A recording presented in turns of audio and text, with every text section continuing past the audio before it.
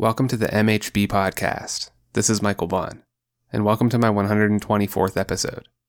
In this episode, I want to return to our study of the book of Isaiah. We are in chapter 54. This chapter shows us the consequence of Christ's sacrifice on the cross. His death brought life to the church. Part of his resurrection and exaltation was to plant the seed of his church and watch it grow. The near fulfillment of Isaiah's prophecy in this chapter regarded the welfare of the Israelites after they returned from Babylonian captivity. The distant fulfillment regards us as part of Christ's gospel church.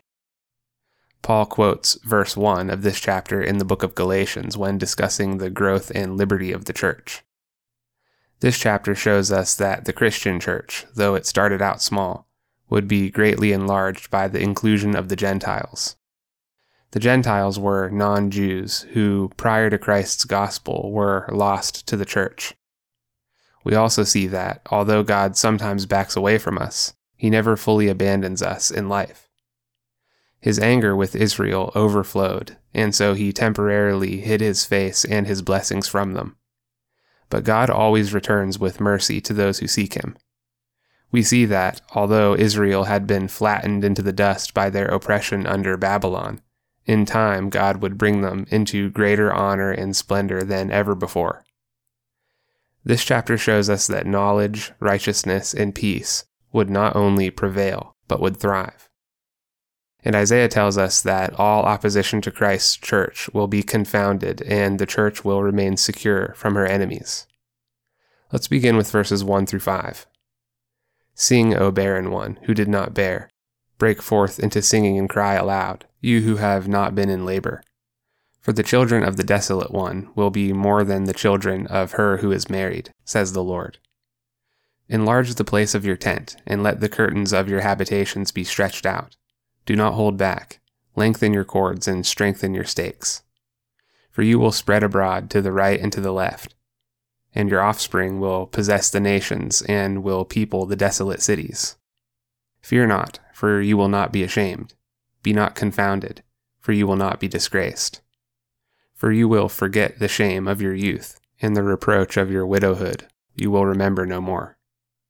For your Maker is your husband, the Lord of hosts is his name, and the Holy One of Israel is your Redeemer, the God of the whole earth he is called. Isaiah predicted the growth Israel would experience once they returned and settled back into their homeland. When they were in Babylon, their condition was as unenviable as that of a childless widow. In ancient days, to be a childless widow meant both social stigma and very real practical concerns like how to survive. But the redemptive hand of God returned Israel to their homeland where they rebuilt the ruins of Jerusalem. Their population was replenished and the city's suburbs were rebuilt. A great many additional buildings were also constructed on new foundations. For many years, so much of this property was held as plunder for the Babylonians. Now it would be restored to its rightful owner. Once again, God would be a husband to them. The shame of their captivity and the weakness they were reduced to under Babylon would be forgotten. That's really worth knowing if you're currently struggling with sin. Back in chapter 43 of Isaiah, God says that he blots out our transgressions for his own sake. He says he will not remember our sins. You always hear people say, forgive but never forget. Well, God forgives and he forgets. It's hard for us to relate to this because we struggle with forgetting the things we must forgive. But we're bound to the limitations of human grace and God isn't. So if you're alive at this moment, you're never too far away from God to be restored to him. And when I say restored, I mean really restored. Restored as if you had never transgressed in the first place. That is the power of the blood of Christ, and that is the power of God's grace. There could be many things preventing you from repentance and turning back to God, but don't let guilt be one of them. You've done nothing that God can't forgive. Long ago, God had promised Abraham to increase his progeny into a vast number of people. Once Israel was back in God's favor, their numbers increased greatly. When they first came out of Babylonian captivity, they were down to about 42,000 people. To give you some perspective on how many they lost, their approximate number during the Exodus long before was somewhere in the neighborhood of 630,000. so their population went from more than 500,000 down to less than 50,000 during their captivity. Once they returned home, and 500 years went by, their population was close to 3 million. This growth shows you how well a nation does when it's covered by the blessing of God. But I think these verses are more aptly focused at the kingdom of God in general. Before the gospel of Jesus Christ spread across the world, religion was in a sad state of affairs. The Jews maintained many traditions that expressed their marriage to God, but overall the church was not very fruitful. People didn't see any compelling reason to follow God, and the upcoming generations weren't very promising. The holiness set down from one generation to another had been greatly diminished.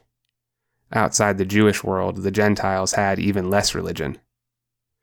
If there were godly people among them at all, they were widely dispersed and brought little impact to the population. The children of God were like a broken and dysfunctional family, scattered far away from each other and with no interest in making any appearance. That was before Christ came. After Christ came, and the preaching of the gospel planted the Christian church, multitudes were converted from idolatry to the true and living God. These people became born-again children of God who put on a new, divine nature. The Church of Christ would go on to outnumber anything the Israelites ever came close to. The Gentiles had long been considered far off and godless, but these were just the kind of people Christ came to save. This is something to think about as you navigate your life. It's not always the most outwardly religious people who maintain the closest connection with God. God is not fooled by the image a person might use to deceive other people. He knows your heart. It brings great joy to God and to the church when the church grows and flourishes. There is celebration in heaven when even one sinner repents. And it's not like you can be turned away from God for so long that He's forgotten you. He's never lost His desire for you to repent.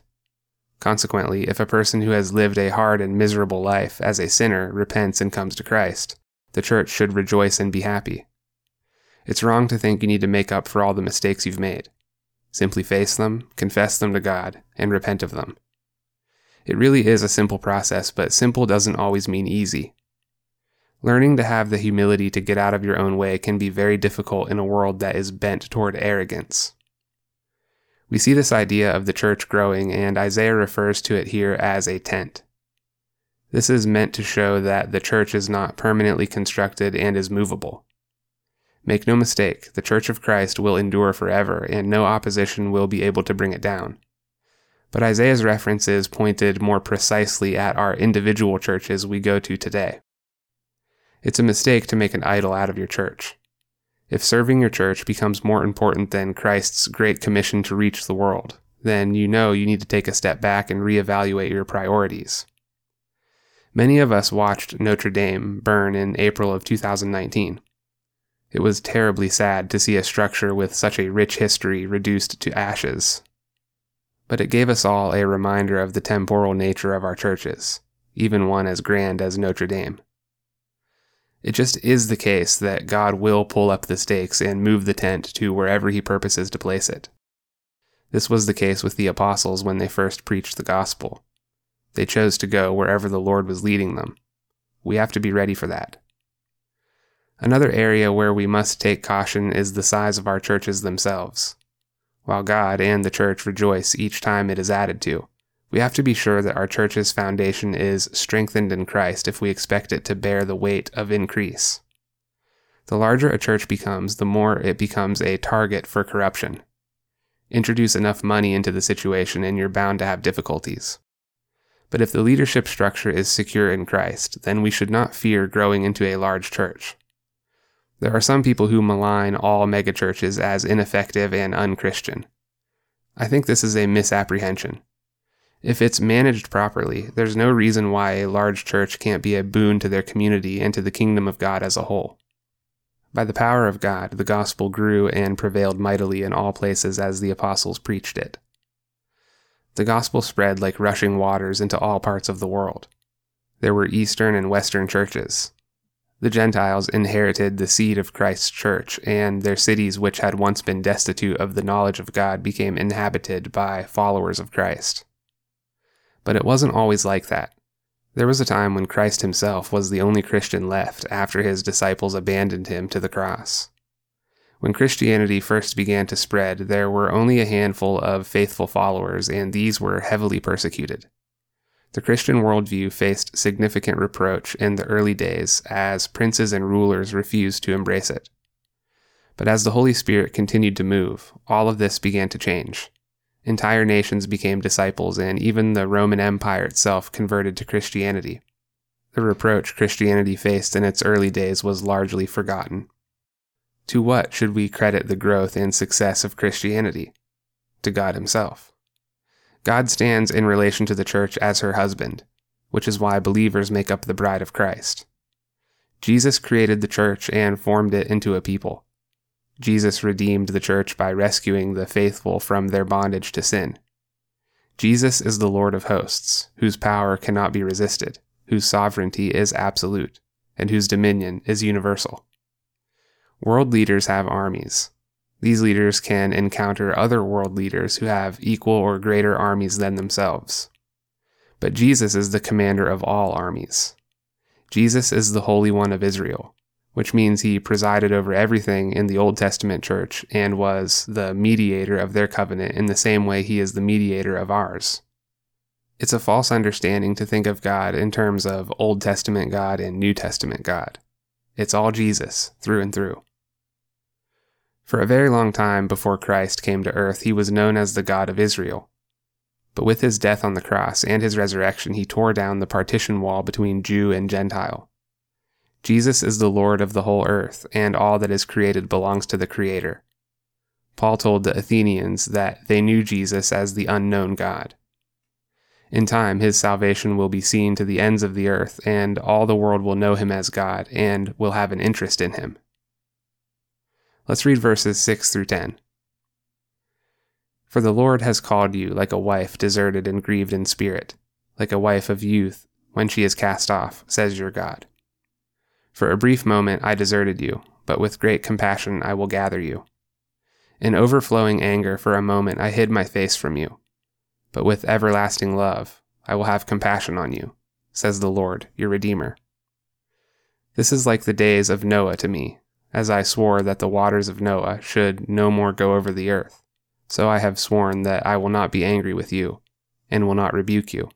For the mountains may depart, and the hills be removed, but my steadfast love shall not depart from you, and my covenant of peace shall not be removed, says the Lord, who has compassion on you. Israel experienced much relief after they were discharged from their bondage in Babylon.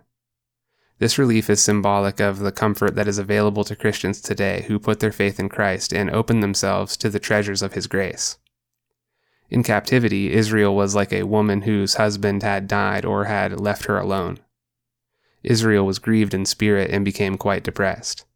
The people were full of discontent because they felt refused and rejected by God. It's important to remember that these feelings can happen to you even if you are a Christian.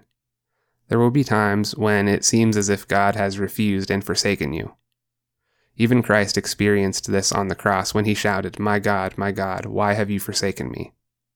But you can take heart in knowing that these feelings are temporary and do not indicate that you've truly been forsaken and left in despair. If you're going through a situation where it seems like God has forsaken you, beware of people who might try to make you believe this. It's not uncommon for those whose relationship with God is lacking to try and attack your own. Misery loves company. When you're going through hardship and it seems as if there is no comfort for you, when it seems as if God is not answering your prayers or your expectations, remember the Israelites. God hid his face from them for a time, and it appeared as though he didn't care about them nor had any kindness in mind for them.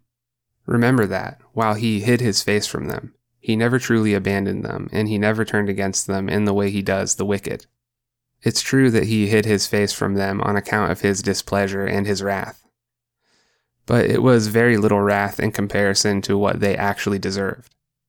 God only caused Israel to suffer enough to get their attention and encourage their repentance. This is something to keep in mind as you follow Jesus. When you really love someone, you are sensitive to their displeasure. Because of this sensitivity, it doesn't require much displeasure in order for you to realize something is wrong. Then you can address it. But if you numb yourself to the displeasure of God, you can bet He's going to dump the full vials of His wrath upon you in order to get your attention. And justly so. If you're marching blindly toward an eternity separated from God, the most loving thing He can do is whatever it takes to turn you around. The affliction of Israel under Babylon was light compared to what it could have been, and its duration was far shorter than it might have been. God is slow to anger, and He is swift to show mercy. If you think God is displeased with you, rest assured that if you repent, He will not remain angry with you for long. God doesn't hold a grudge the way that human beings do. When you're thinking about God, it's very important to remember that His wrath is little compared to the greatness of His mercy. God's anger is only for a moment, but His kindness is everlasting. When we follow Jesus, we never have to become despondent under our afflictions, and we never need despair of potential relief. When God brought His people out of Babylon, the returns of His mercy were sweet. He called them into covenant with Himself when they believed they were forsaken. He relieved them of their afflictions when the trials were most pressing. Israel believed themselves to be neglected, but God gathered them in from their dispersion and brought them home together as a people. He gathered them into His arms to protect them, embrace them, and bear them up. This happened because His anger subsided and His people were once again admitted into His favor. It's important to remember that God gathers you back in because of His own mercy for you, not because you deserve to be brought back in. You don't have to work to earn the favor of God. You already have it. In the big picture, God's favor is constant and His kindness is everlasting. Those who follow Christ partake in a covenant of peace with God. This covenant of peace is founded on reconciliation and is inclusive of all good. After Noah's flood, God promised that no other deluge like that would ever sweep the earth. There would never be another flood to disturb the course of the seasons. Noah's flood was a terrifying display of God's wrath that extended for a full year. Yet even in that case, God returned with His mercy. It was everlasting mercy in the sense that He made an oath it would never happen again. And nothing like that has happened since, although the world has done much to provoke God's wrath. God's covenant of grace is equally inviolable as His promise to never repeat the flood. Never will God be so angry as to cast off His people and break His covenant with them. Never will God destroy the faithful as He will destroy the wicked, blotting out their names for eternity. God's promise is stronger than the most permanent parts of creation. Isaiah says that the mountains shall depart, the hills shall be removed, but God's steadfast love will never depart from us. His promise will never be broken. When you think of what could shake up a mountain, earthquakes probably come to mind. But there is no event and there is no shock to the system that can disturb the promises of God. A day will come when even planet Earth is burned up, but the covenant of peace between God and His people will continue in everlasting bliss. In Isaiah's passage, mountains and hills might signify formidable human beings, great leaders of epic renown. These will depart and fade into history. The things of this world that appear to save us now will all go into the past with time. Even our friends and family will go away from us until we see them again. But God never departs from us. His kindness is never gone. Anyone or anything that stands in the way of the salvation of Christ's church will be removed, but God's covenant of peace will go on forever. Jesus is the Lord that has mercy on His people, and whomever Christ loves, He loves to the end. God's promises to us are immovable and inviolable because they are not built on our own merit. Our own efforts and attitudes change with the wind. Human beings are very uncertain creatures. But God's covenant is built on His own mercy, which is from everlasting to everlasting. Let's read verses 11 through 17. O afflicted one, storm-tossed and not comforted, behold, I will set your stones in antimony, and lay your foundations with sapphires. I will make your pinnacles of agate, your gates of carbuncles, and all your wall of precious stones. All your children shall be taught by the Lord, and great shall be the peace of your children. In righteousness you shall be established. You shall be far from oppression, for you shall not fear, and from terror, for it shall not come near you. If anyone stirs up strife, it is not from me. Whoever stirs up strife with you shall fall because of you. Behold, I have created the smith who blows the fire of coals and produces a weapon for its purpose. I have also created the ravager to destroy. No weapon that is fashioned against you shall succeed, and you shall refute every tongue that rises against you in judgment. This is the heritage of the servants of the Lord, and their vindication from me, declares the Lord. This passage gives us precious insight into the love of God. We see God's promise to continue loving his people despite their lowly condition. Not only would he restore their prosperity, but he would raise them to a greater level than any they had yet enjoyed. Christ was humiliated on the cross before he was exalted in his resurrection. The same is true for us. Only in our humility will God exalt us. We are not graced with God's love once we become holy and Christian enough. We are graced with God's love despite the fact that we are lowly sinners. The Christian life is not always circumstantially peaceful.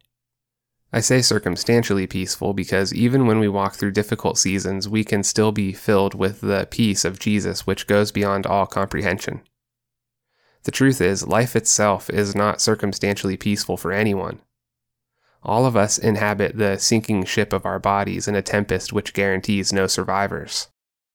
The Jews were thrust into Babylonian captivity where their external circumstances deteriorated and their internal fears grew acute. But this passage is telling us that when our lives become like boats tossed by the storm, without anchor, without anyone to comfort us, and without the likelihood of deliverance, we can and should still have faith. Because God is there with us. God is still in control.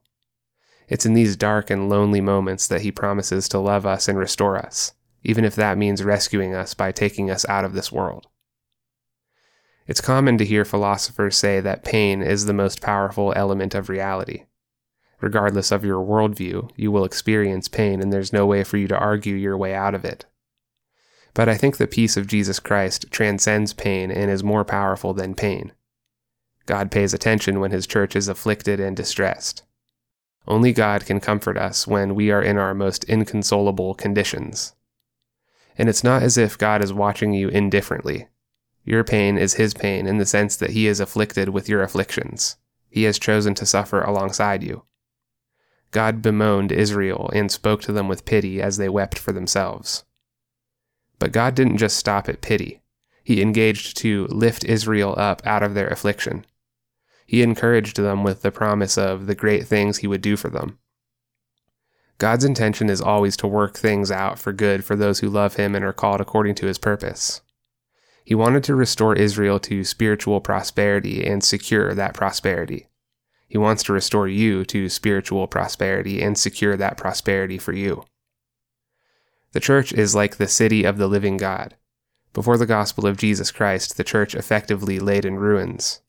But God promised to lift it from disgrace and bring to it beauty and honor. The sapphire is the most precious of the stones mentioned in this passage. And in this illustration it is used for the church's foundation. This intimates Jesus Christ, who is the foundation of the church. While the Jewish church was laid low in a heap of ruins, the gospel of Christ would rebuild it, beautify it, and make it more splendid than ever before. The stones would be laid firm and fine, with all manner of fair, glistering colors. The apostles and prophets are also part of the precious foundation of the church. In this metaphorical illustration, the windows of this city are made of agates. The gates are made of carbuncles. The walls making up the perimeter are made of pleasant stones. This metaphorical illustration is meant to show us that God is the one who builds his church. Because God is the builder, we can expect his construction to be very great and uncommon. It also shows us that the Christian church which emerged after Jesus far exceeds the Jewish church before him. It's not like this excellency is based in vanity either. The treasures of the Christian church rest in wisdom as well as the gifts and graces of the Holy Spirit. These are infinitely more valuable than any worldly rarities. Proverbs says that wisdom is more precious than jewels. So when you gain an accurate understanding of the spiritual treasures, you begin to see worldly treasures for how relatively worthless they actually are. The children of God make pavement out of the material wealth this world holds in highest regard. These things are simply a means to an end for us, not the end in themselves. Knowledge, holiness, and love are the beauty of the church. These are the very image of God in which humanity was created. Knowledge, holiness, and love are the aspects in which we are renewed and restored. In the metaphorical illustration, these were represented by carbuncles and other precious stones. These elements enrich and beautify the gospel church, which is built on the foundation of Jesus. The church is glorious when it is full of the knowledge of God. When you invest your faith in Jesus Christ and become born again as a child of God, the Spirit of God becomes your educator as you read and listen to the scriptures being taught. Only God has the capacity to personally preside over the education of innumerable followers. So, how does God do this? Well, there are a couple ways to consider right away. First is that He calls and guides those who faithfully teach and preach Scripture. Secondly, He has also written some laws on your heart in such a way that you can sense when you're exposed to false teaching. But most importantly, He has preserved the Scriptures themselves to be our final authority. God personally presides over the transmission of knowledge from one generation to the next, so that all may have the opportunity of being enriched with it. Jesus said that His Holy Spirit teaches us all things, and that everyone who has heard and learned from the Father will come to Him. When Christians live in love and unity among each other, their peace is great. Christians who aspire toward knowledge, holiness, and love partake in all which is good. On the opposite end of the spectrum, where there is no knowledge of God, there is also no good. Psalm 119 says, "Great peace have those who know and love God's law." All who follow God are taught by God how to love one another. This love is what keeps the peace among the children of God and prevents them from falling apart and fading into history. It's pretty interesting how the church has survived empires. A cursory examination of history will show you that even the mightiest empires seemed to have expiration dates, but not the church. Its durability is enabled by divine providence. This type of durability is only possible among human institutions so long as holiness and righteousness reign. Things like manners, purity, and the due administration of public justice.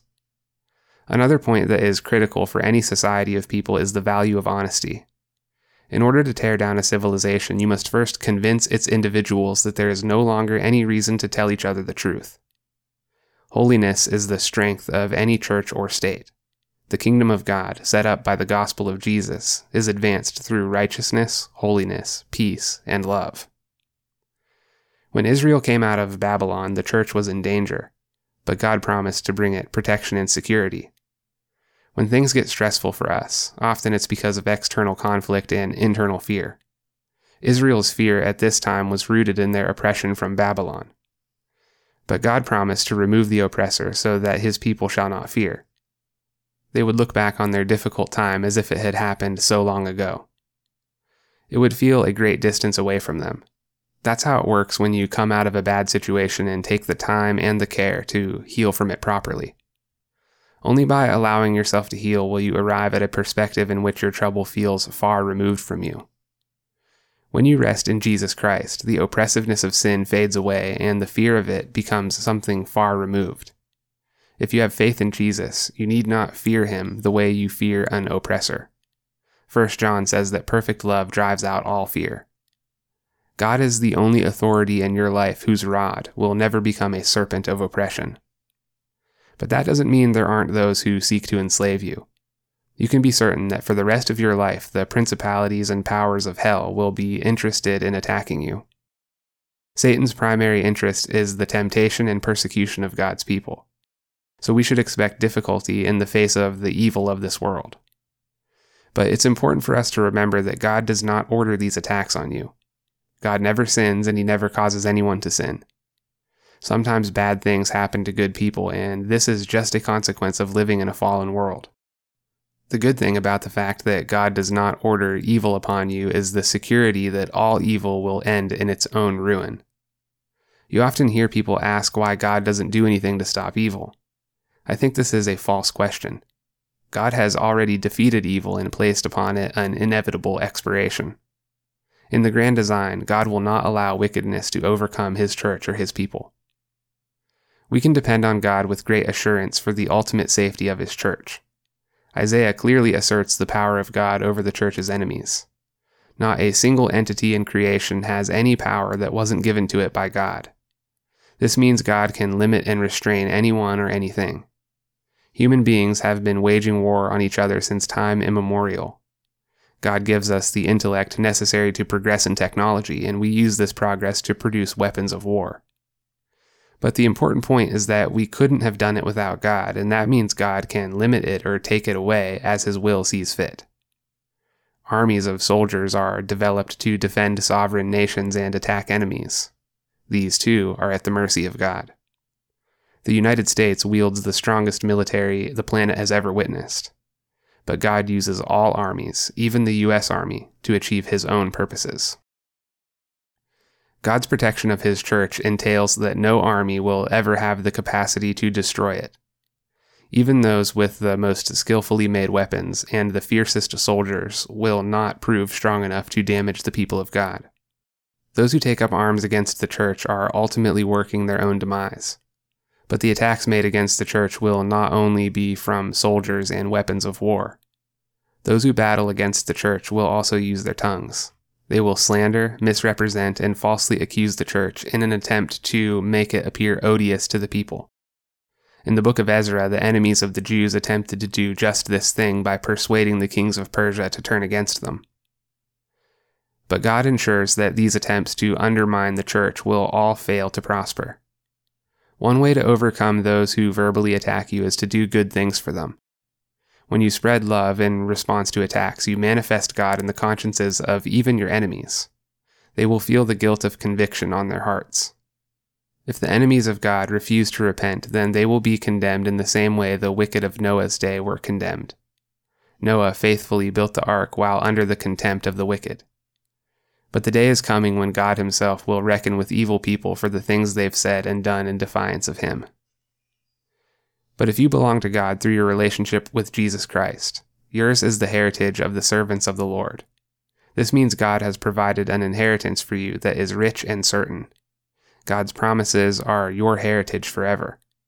The righteousness inside of you is directly of God himself. Christ is made righteousness to you. This means that all which is good and right in you is of God, who shapes these things in you. And your legacy of righteousness will become a heritage for someone in the future. Think of all the things around you that were built by someone who came before you. We exist on the sacrifices of our predecessors.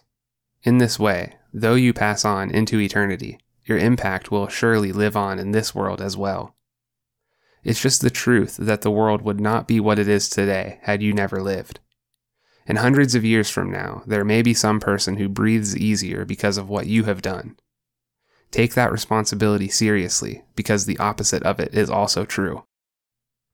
All the way up until your final breath, your life matters in this world.